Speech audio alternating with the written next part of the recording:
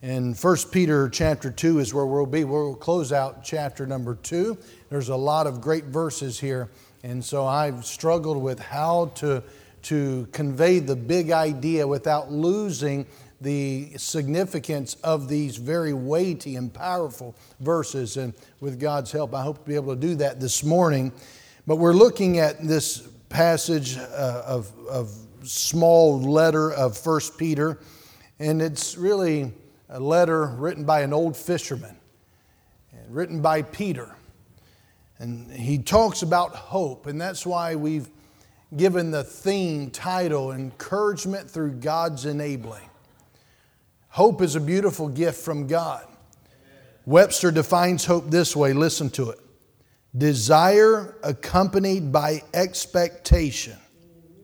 To desire with expectation of obtainment. To expect with confidence. You see the expectation? Even Webster understood it to be that of the idea of hope. See, vital is this matter of hope. Without hope, prisoners will languish and die. Without hope, addicts go back to their stronghold of substance. Without hope, marriage partners end up in divorce. Without hope, we find we miss the meaning of life. And hope isn't just a nice option that helps us temporarily clear a hurdle. Hope is essential to our survival. And realizing hope's vital role in our life, I'm thrilled to find one of the best resources of hope is found in this little book towards the end of the New Testament, written by this old fisherman, Peter. He knew the subject well at a time in his life where he had failed miserably. And he was struggling to find significance once again in his life at a critical moment. He found hope. And he's trying to get across to the church in ages to come how we too can discover hope. So here it is, 1 Peter. It's a book for all who sincerely search for a life filled with hope when your life hurts and when your dreams fade. You have every reason, as long as God is alive, to have hope. 1 Peter chapter 2. I want us to read our text and then the trio will sing again. And I'm going to read this to you and you stand with me, please. Let's go ahead and stand and you read along with me. And I'm going to highlight some phrases here that I think will be significant to us getting a hold of this. These are phrases. And remember memorizing this passage that we're going to read, 1 Peter 2, verse 13 through 25. Remember memorizing these about 25, 26, 27 years ago. And it's not until just recently these phrases that I'm going to mention to you to underline, to highlight, really stood out as being the key, the glue that holds these together. But let's begin our reading in verse 13. If you're going to highlight, mark, make note, and I do in my Bible, verse 13, the very first word, submit. Amen. Submit yourselves to every ordinance of man. And for years I lost the next phrase, for the Lord's sake. So you should emphasize here, highlight, submit, and for the Lord's sake. Submit yourselves to every ordinance of man for the Lord's sake, whether it be to the king as supreme, or unto governors as unto them that are sent by him for the punishment of evildoers and for the praise of them that do well. For so is the will of God, that with well-doing ye may put to silence the ignorance of foolish men. The other phrase you want to emphasize, highlight, verse 15, the will of God. The will of God. Verse 16, as free, and not using your liberty for a cloak of maliciousness, but as, and here's another to highlight, as the servants of God. Honor all men. Love the brotherhood. Fear God. Honor the king. Servants, be Be subject to your masters with all fear, not only to the good and gentle, but also to the froward. For this is thankworthy if a man for conscience toward God, highlight toward God, endure grief, suffering wrongfully. For what glory is it, if when ye be buffeted for your faults, ye shall take it patiently? But if when ye do well and suffer for it, ye take it patiently, this is, highlight this phrase, acceptable with God. Verse 21, for even hereunto, here's another phrase, were ye called. Because Christ also suffered for us, leaving us an example that ye should follow his steps, who did no sin, neither was guile found in his mouth, who, when he was reviled not again. When he suffered, he threatened not, but committed himself to him that judgeth righteously, who his own self bare our sins in his own body on the tree, that we being dead should live unto righteousness, that we being dead to sins should live unto righteousness, by whose stripes ye were healed. For ye were as sheep going astray, but are now returned unto the shepherd and bishop, that's Jesus, of your souls.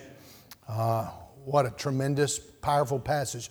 This morning we're going to look at radical Christianity. This is radical. And I dare say you're not going to get this on the news, any news station, any news pundit. No right-wing conservative is going to give you this kind of radical Christianity. No left, loose, woke liberal is going to give you this kind of radical Christianity. You want to talk about radical? Peter's getting ready to lay it out for us. Listen to the trio and we'll come back to it. Well, Peter says the same thing. What Brother Cherry gave us in the worship challenge was much of what Peter is also giving us. One thing that's encouraging is we see how they're dovetailing together. Let me ask you this question. Have you ever been ripped off before? I take it you have. Have you ever bought a lemon of a used car? Yeah, I have too. Have you ever purchased a 1995 gadget from an infomercial only to receive a cheap plastic item worth about 85 cents? Yeah. Who hasn't fallen for the charm of a slick salesman with perfectly styled hair and fancy shoes? Who hasn't been misled by some flashy advertisements and ripped off at some point or another? You know it works, or they wouldn't run those infomercials all the time. Yet we can recover relatively easily and quickly from scams like those. However, experiencing abuse or victimization can be extremely difficult to handle, especially when it becomes personal. That includes situations where someone slanders our reputation, causes financial loss, or even threatens our lives. It's already challenging enough to deal with our own errors and stupid choices and mistakes. But it feels sometimes unbearable to face the outcomes of something that was not our fault or something that we did not deserve. Listen, if you've ever been in this situation that I've just described, you're in good biblical company. If you've ever been treated like that. David was ripped off by Saul. Esau was duped by Jacob. Joseph was mistreated by his brothers, and Job was victimized by the Sabians and the Chaldeans. As a young shepherd, remember David killed Goliath and he helped rout the Philistine enemy. And after that, David became extremely and overwhelmingly popular among the people. He also became the object of King Saul's rage. David had only done good for Saul and the people of God. So the people appropriately sang about David and gave praises, saying, Saul has slain his thousands and David his 10,000s 1 Samuel 18 and verse 7. In that popular song, it sent Saul into such a revengeful rage against a young hero that for more than a decade, David ran for his life while Saul hunted and haunted him. David didn't deserve that, but it happened anyway. How about Joseph? He didn't ask to be his father's favorite, but when Jacob showed favoritism to his youngest son, Joseph's brothers, in a moment of absolute hatred, sold him into slavery. Although Joseph triumphed over his circumstances, his brothers initially deeply ripped him off. Earlier, Joseph's father, Jacob, he cheated his own brother Esau out of his birthright. Admittedly, Esau was rash, he was irresponsible, but Jacob took advantage of his brother in a very vulnerable moment. And what about the good, godly man Job? According to the Bible, he was a perfect, mature, upright. He was a man of integrity. He was blameless, and he had taken unfair advantage of no one. But because Satan used Job as a guinea pig, Job lost all his land, all his servants, all his possessions, and above all his 10 children. While God ultimately used all these circumstances for the believer's good and his honor, initially all of these men could have stopped somewhere in that journey of years and said, "What's happening? This is unfair. I don't deserve this." And so while we may be in good company, and misery does love company, company doesn't alleviate the pain of unfair treatment. This morning, I want us to look at these verses, and I want to preach the message I've entitled, Finding Hope Beyond Unfairness. Finding hope beyond unfairness, or continuing despite being cheated. Continuing despite being cheated. I want you to see a few things this morning. Number one, I want us to see what natural reactions we often give to unfair treatment. We've all been treated unfairly. That's the point. We've all been cheated and ripped off and slighted. And there are some natural reactions to unfair treatment.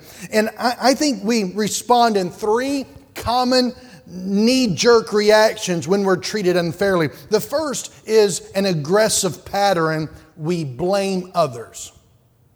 When we're treated unfairly, we've been wrong, we have a tendency to blame others. That's the aggressive pattern. This reaction only focuses on the other person who wronged us and keeps track of their offenses, but it devises ways to retaliate. This reaction says, I'm not getting mad. I'm just going to get even. In the process, the aggression grows from simple anger all the way to rage. Resentment is like a seed that grows into a desire for revenge. This process, it nurtures bitterness, and it can take hold of hearts very quickly. If left unchecked, it can lead us to seek revenge against anyone who's wronged us.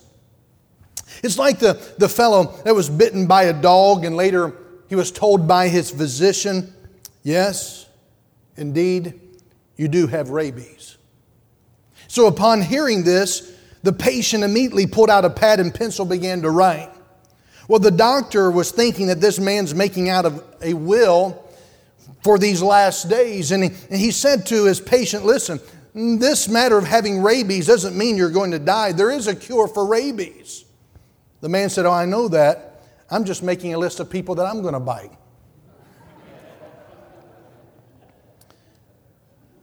A few of you might be making a list of people that you'll bite the next time you get a chance. Maybe some of you are already engaged in doing so. Listen, the blame game may temporarily satisfy an aggressive inner itch, but it doesn't lead to a lasting solution. It's very small wonder that God says in Romans 12:19, "Dearly beloved, avenge not yourselves, but rather give place unto wrath, for it is written, Vengeance is mine, I will repay, saith the Lord." Amen. So there's an aggressive pattern, blame others, but there's also a passive pattern, and that is when you're ripped off and slighted, you feel sorry for yourself. We throw a pity party, complaining to anyone who will lend a sympathetic ear. Will whine and say, life isn't fair. You don't know what I have to go through. But if we wallow in this slough of despondency too long, we become depressed, immobile, living the balance of life with the shades drawn and the doors locked. Like quicksand, feeling sorry for ourselves, it'll suck you under so fast. Though you may be holding back, there's a lot of anger in that passive pattern as well. And a lot of people live not lashing out and not giving people a piece of their mind, but they live passively, feeling sorry for themselves. And you give in to this temptation, I can assure you this, you will be vulnerable to anything and everybody going forward. Reminds me of some fellows in the military who were stationed in Korea during the Korean War. While they were there, they hired a local boy to cook and clean for them. And being a bunch of jokesters, these guys took advantage of this boy's very naive demeanor.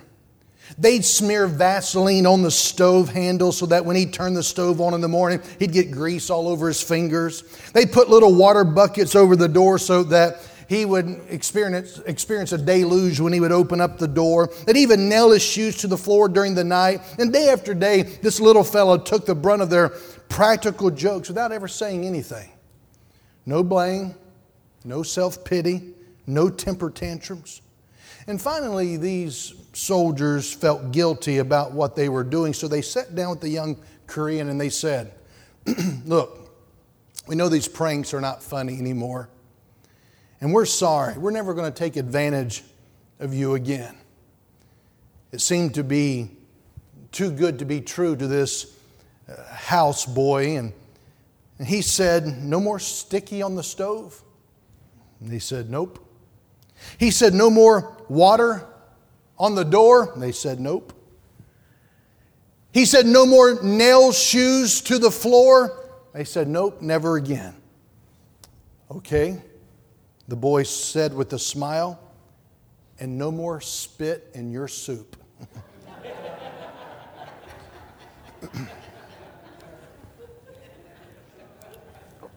The point is, even in a passive mode, you can still spit in somebody's soup.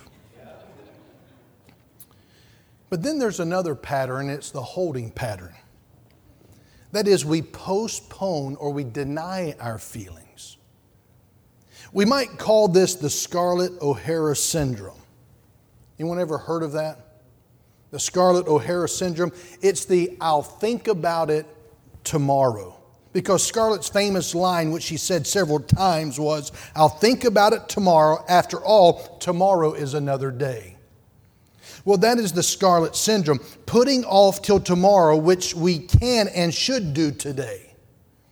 Every boiling issue is left in this holding pattern to just simmer on the back burner over a low flame. On the surface, all seems calm. Doesn't bother me. But underneath, our feelings seethe, eating away like acid. This failure to deal with the problem head on, it only leads to doubt and disillusionment, and it weakens the fiber of our lives. And furthermore, it's physically unhealthy to sustain feelings of resentment. Listen, if it's an offense that is worth having, in other words, if you're treating it like an offense on the outside, you need to treat it like it's an offense on the outside and deal with it. I don't know if I said it right. If you're treating it as an offense on the inside, You need to deal with it as an offense on the outside. So don't put it on the back burner and say it doesn't bother me, but while it's there, it's simmering. 20 years later, it comes up at a family reunion or Christmas get-together with family. And all these 20 years, you've been saying it's not a big deal, it's not an issue, but it's just been on the back burner. I want to tell you, a lot of good people in good churches in the South have lived lives just like that. And they've masked it with, bless your heart. I think Brother Glenn addressed that. If it's an offense that you have on the inside, then deal with it as an offense on the outside. How's that? Deal with it. Don't dwell on it. Don't linger. Leave it. Deal with it. So then let's go to number 2. There's an alternative that honors God. There's an alternative that honors God. In verse 13 through 17, Peter gives us an alternative. You don't have to have this blaming others by an aggressive pattern. You don't have to have a passive pattern, feel sorry for yourself. And you don't have to be in a holding pattern that you postpone or deny our feelings. But number 2, Peter gives us, verse 13 through 17, an alternative that honors God. Although very common, none of these actions, these 3 that we've mentioned, you'll find in Peter's letters. When he teaches how to have hope despite unfairness. Instead, you can find and expect the alternative reaction, which is radical. So let's just jump in. I want you to see the command that Peter gives. Notice in verse 13 and 14. Submit yourselves to every ordinance of man for the Lord's sake, whether it be to the king as supreme or unto governors as unto them that are sent by him for the punishment of evildoers and for the praise of them that do well. It's important to understand the historical context of the command that he's given. What's the command? Submit. Submit. He doesn't say blame. He doesn't say wallow in self-pity, and he doesn't say put it on the back burner and just let it seethe until there's an appropriate time. No, he says submit. Now remember the historical context. The Roman Empire, throughout which the readers of Peter's letter were scattered, they were not part of a very kind and generous monarchy. The readership of Peter's letter was under a dictatorship ruled by the insane demagogue Nero, who is especially notorious for his wickedness and his cruelty to Christians. There's never been a leader in all of American history that would be as cruel as what the Christians faced here in this first century. Many of the believers who received Peter's letter had suffered severe persecution.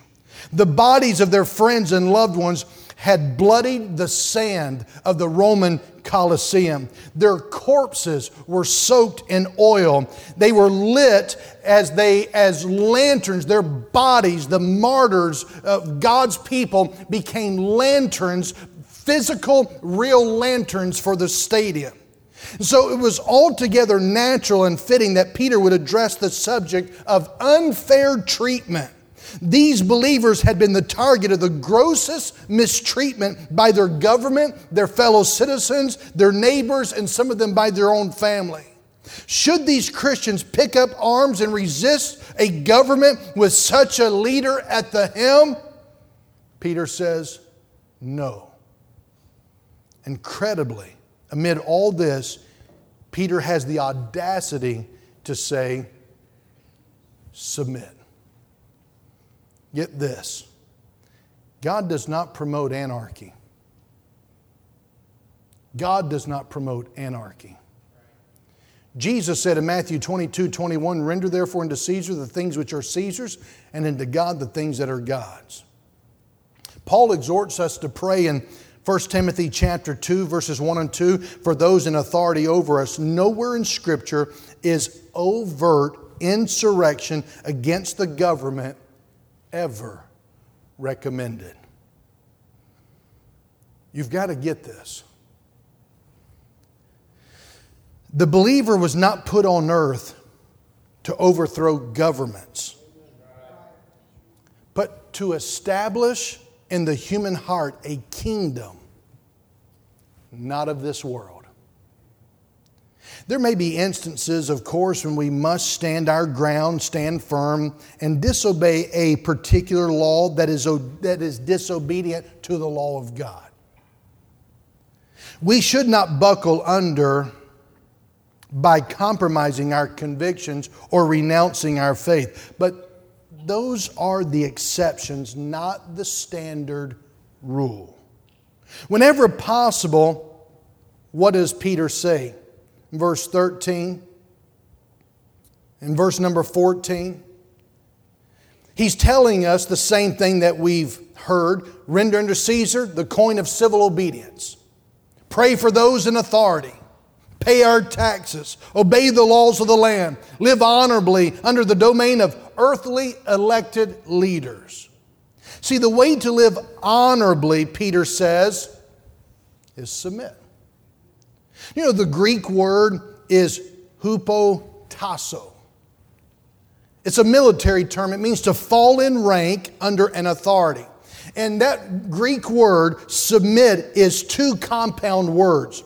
Tasso meaning to appoint, order, or arrange. Hupo meaning to place under or to subordinate. See, the reason I'm laboring on that is because it's easy to dismiss this and make passages like this fitting to us that would be convenient to us. But the construction conveys the idea of subjecting oneself or placing oneself under another's authority. This recognition of existing authority coupled with a willingness to set aside one's own personal desires shows a deep dependency upon God. You see, the submission to authority is not only in respect to God, the foremost human authority, but to lesser officials such as kings, governors, law officers, and teachers. I'm convinced that if we were good students of submission, we would have a whole lot better quality of life. Again, we're not going to find this on conservative talk shows. But that's why we're looking at the authority of the Word of God. I'm convinced that the one thing more than any other that works against our very nature is our lack of submission. I don't want to submit. I don't want to give in. I'm not going to let Him have His way in my life. And so we live abrasively instead. Let's get something very clear. Our problem is not understanding what submission means. Our problem is doing what it says. Because submission is difficult. Because it is difficult, I think we need to look at the reason behind Peter's command. Why would he say, when he knew what they were going through, when he knew that God's people were being ripped off, treated unfairly, why would he say that? He tells us why, verse 15. For so is the will of God, that with well-doing ye may put to silence the ignorance of foolish men. The Greek word translated silence here, it means to close the mouth with a muzzle. You see, Christians in the first century were the targets of all kinds of slanderous rumors. They were being called a sect. They were people of another kingdom. They were following another lesser god, small g. They have plans to overthrow us. And throughout the Roman Empire, people gossiped about their secret meetings, their subversive ideologies, loyalty to another kingdom, plans to infiltrate, indoctrinate, and lead to an insurrection. But this kind of paranoia was common all the way up to Nero himself. And so Peter says, I want to tell you, you are, as God's people, peculiar people. Remember, we saw that people who belong to God. You ought to put a muzzle on those who are speaking wrong against you. And so Peter said the way to put a muzzle on people's mouths, spitefully, gossiping, and slandering, and even persecuting, he said, is by submission. By submitting, Peter said, by doing right before God. You would muzzle the mouths of those passing around rumors. By submitting to civil authority, we muzzle any rumors that we're just a maverick group and that we do as we please. We gain nothing by rebelling against civic authorities, but we lose in so many ways when we do rebel. Here's the principle. The principle is found in verse 16 and 17. As free and not using your liberty for a cloak of maliciousness, but as the servants of God, honor all men, love the brotherhood, fear God, honor the king. See, the principle is we must keep the right perspective on the principle here. We do not submit because we necessarily agree. We do not submit because deep within we support all the rules and the codes and the regulations. We do not submit because our candidate won. Sometimes what we're being told, what we're being summoned to do may seem petty, annoying, terribly restrictive, and even prejudicial. According to verse 15, we submit because it's the will of God. It's the will of God. And, verse 16, because we're bond slaves, servants of God. That's why. That's why you don't hear this on conservative radio. That's why the leading conservatives are not going to mention this.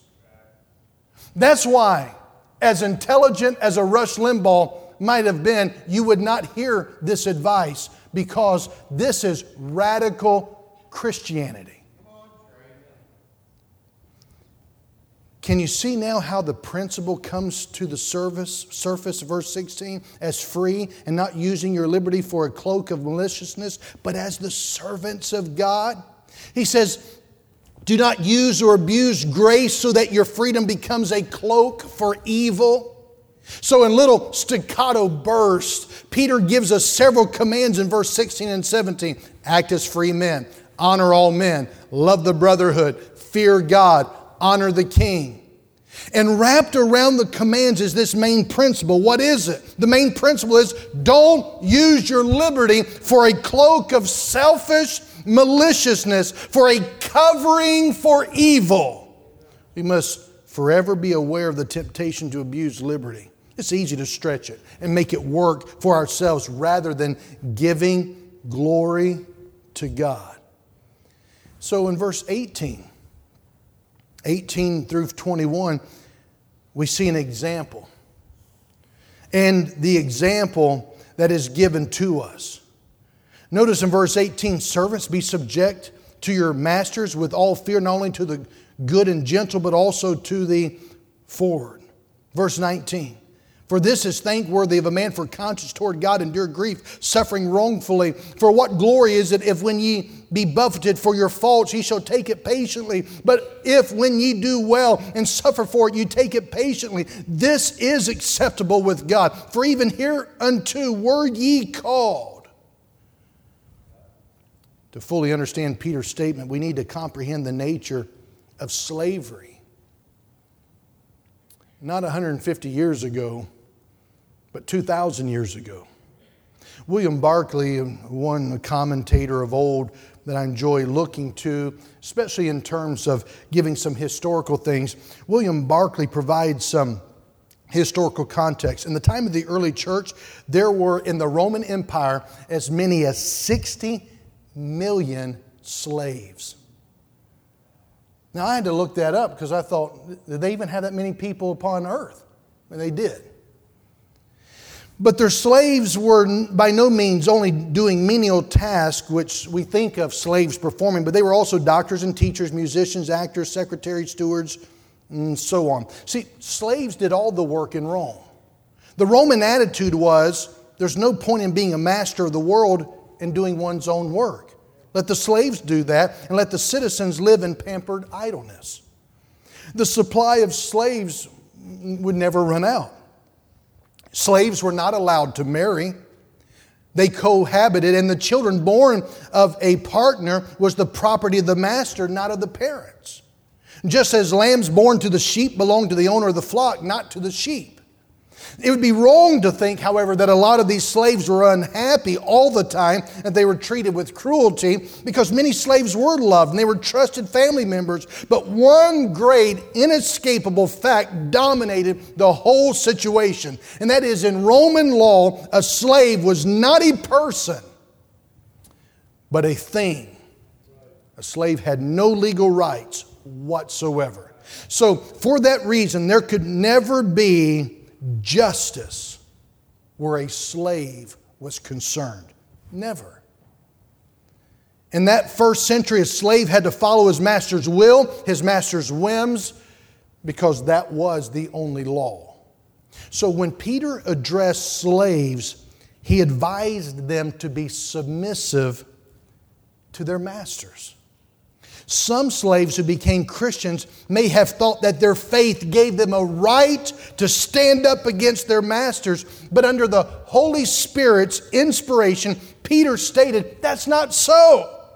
Centuries later, listen, Christians pervaded the culture. Centuries later, and they overcame slavery, but it didn't happen in the first century.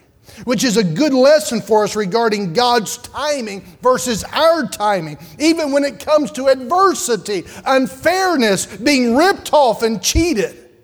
While God commands us to be salt and light and thus bring about justice and change in our culture, His ultimate priority is changing the individual human heart.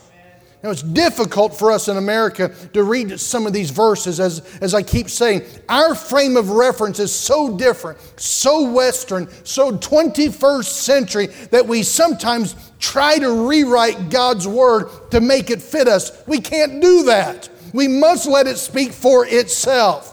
Well, this is good, Peter, as long as you have a good master. It's wonderful if you're working for some marvelous saint-like boss. Then everything's cool. You're happy to submit.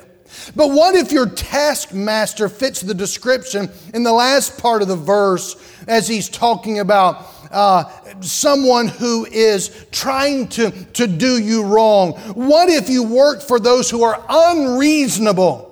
Do you have an uncaring boss? Do you have a supervisor or a manager who is not fair? Do you have to deal with unreasonable people? You may not want to hear this today, but there's a lot of truth for you in verse 18 and verse 19, none of which will ever again appear in your local newspaper or on a television or radio talk show. The natural tendency of the human heart is to fight back against unfair and unreasonable treatment. But Peter's point is that seeking revenge for unjust suffering can signify self-appointed lordship over one's own affairs. Revenge, then, is totally inappropriate for one who is submitting to the lordship and leadership of Jesus Christ. Christians must stand in contrast to those around us in the world. This includes a difference in attitude and in focus. What should our attitude be? What should our attitude be? Verse 18, submission. Submission. What's our focus? Verse 19, for this is thankworthy of a man for conscience. Say the next two words. Toward God. Our attitude is submissive, submission. Our focus is toward God. Look what they did to me. No, look at what you're supposed to be doing towards your God. You do this. They don't deserve it. We're not talking about them. We're talking about your God. Submit. That's toward God. How is this change of attitude and focus? How does God view this? Verse 20. For what glory is it if when ye be buffeted for your faults, ye shall take it patiently? But if when ye do well and suffer for it, ye take it patiently, this is, what's the next three words? acceptable with God. In other words, you submit because you're doing it towards God, you're going to find favor with God. See, our focus then should not be consumed with getting the raise at the office, but with getting the praise from our God. It should not be getting the glory for ourselves, but giving the glory to God. For what credit is there if when you sin and are harshly treated, you endure it with patience, Peter is saying, but if when ye do what is right and suffer for it, you patiently endure it, you're going to find favor with God. The contrast, I think, is very eloquent. He's saying there's no credit due to a person suffering from what he has coming to him. Listen, if you break into a house and steal, you'll be arrested and incarcerated. Unless you're living in New York City, Chicago, etc. But in most places. And if you patiently endure your jail sentence, no one's going to think you're a wonderful human being for being such a good and patient prisoner. You probably will not get elected Citizen of the Year just because you served your time like you're supposed to. That's what Peter's saying. But if you're a hardworking, faithful employee, diligent, honest, productive, prompt, caring, working for a boss who is belligerent, stubborn, short-sighted, ungrateful, and if you patiently endure that situation, that finds favor with your God. How do you want to live? With favor from God or without His favor? I told you this wasn't information generally embraced by the public. You know the phrase acceptable in verse 20? You want to know another word? The same Greek word is translated into another word. Grace. Grace. So when you endure, you put grace on display. See, it's easy to sing Amazing Grace. We don't want to display it though, do we? We want to sing about it because of what it does for us. God says, I want you to live it because I want other people to know what it can do for them. And when you put grace on display for the glory of God, Peter's saying you can revolutionize your workplace or any other situation. Now, can you see why the Christian philosophy is radical? We don't work for the credit, prestige, salary, or the perks. We work for the glory of God in whatever we do. The purpose of the believer in society is to bring glory and honor to the name of Christ, not to be treated well, to have life to be easy, or even to be happy, as wonderful as these things are. Again, this is not promoted in today's workplace. Notice 1 Peter 2 verse 21, for even hereunto were ye called. In other words, he says you're called for this purpose. Here's the purpose. Here's the reason you're at your company. Here's the reason you're at your place of employment. That's the reason, because this is the will of God. You are called to display the grace of Almighty God. How? Through submission to those that may not deserve it, but because it's the will of God and you're doing it towards Him and for Him so that God can get into their life. That's the reason you're filling that role. That's the reason these things are happening unto you. Why? So that you might follow in the same steps of the Lord Jesus, listen, who suffered for us. That's what he says, verse 21. For even hereunto were ye called. Why? Why am I going through this? Because Christ also suffered for us, leaving us an example that ye should follow His steps. Now, at the beginning of the message, I deliberately left off the list, in that list of biblical examples, the greatest example of all. Because I wanted to mention Him here. No one was ever more ripped off than our Savior. Absolutely no one. Jesus of Nazareth was the only perfect man who ever lived, yet He suffered continually during His brief life on this planet. He was misunderstood, He was maligned, hated, arrested, tortured, and finally crucified. And Peter says we're to walk in the steps of Jesus. Verse 21, second part. that ye should follow His steps. Verse 22, who did no sin, neither was guile found in His mouth. Verse 23, who when He was reviled not again. When He suffered, He threatened not, but committed Himself to Him that judgeth righteously, who His own self bare our sins in His own body on the tree, that we, being dead to sins, should live unto righteousness, by whose stripes ye were healed. In these verses, Peter shifts from an example of unfair treatment to the example we should follow. From that of a servant to that of the Savior. John Henry Jowett writes of Jesus' perfection. I'm not going to take the time to read it, but he gives such an eloquent description of the perfection of Jesus. The sinless Christ. But still they mocked Him. They bruised Him. They beat Him. They crucified Him. And Peter tells us He is our example. And that is saying something. Consider Christ's focus. What was Jesus' focus? At the end of verse 23, He committed Himself to Him that judgeth righteously. In other words, Jesus kept entrusting Himself to the one who judges righteously. As an example, so that you, when you're going through unfair treatment, you can commit yourself to the one who always judges righteously. That's a good thing to do throughout our day. When you're going through a difficult time, say, Lord, this is a hard moment for me.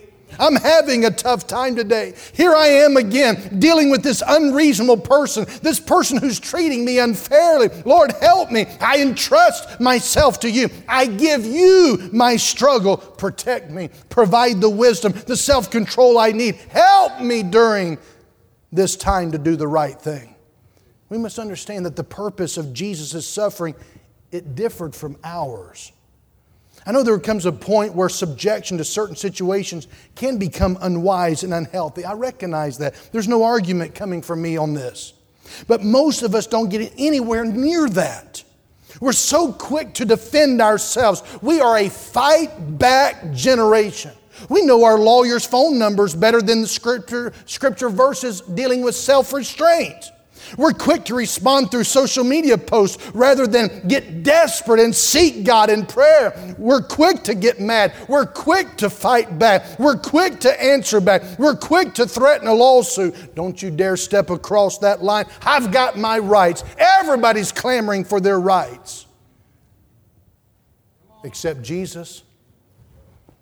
When was the last time you deliberately, for the glory of Christ, took it on the chin, turned the other cheek, kept your mouth shut, gave Him all the glory? Let me give you this last third thought.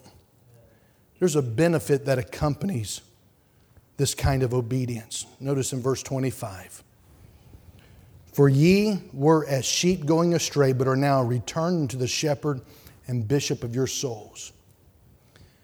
You know what Peter gave us in these short verses? A glimpse of Jesus on the cross. I want to say, staring in horror at the cross, you can't help but become dizzy from a swarm of questions. I read it over and again, and I come up with questions like, why? Why should this innocent man endure such unjust suffering?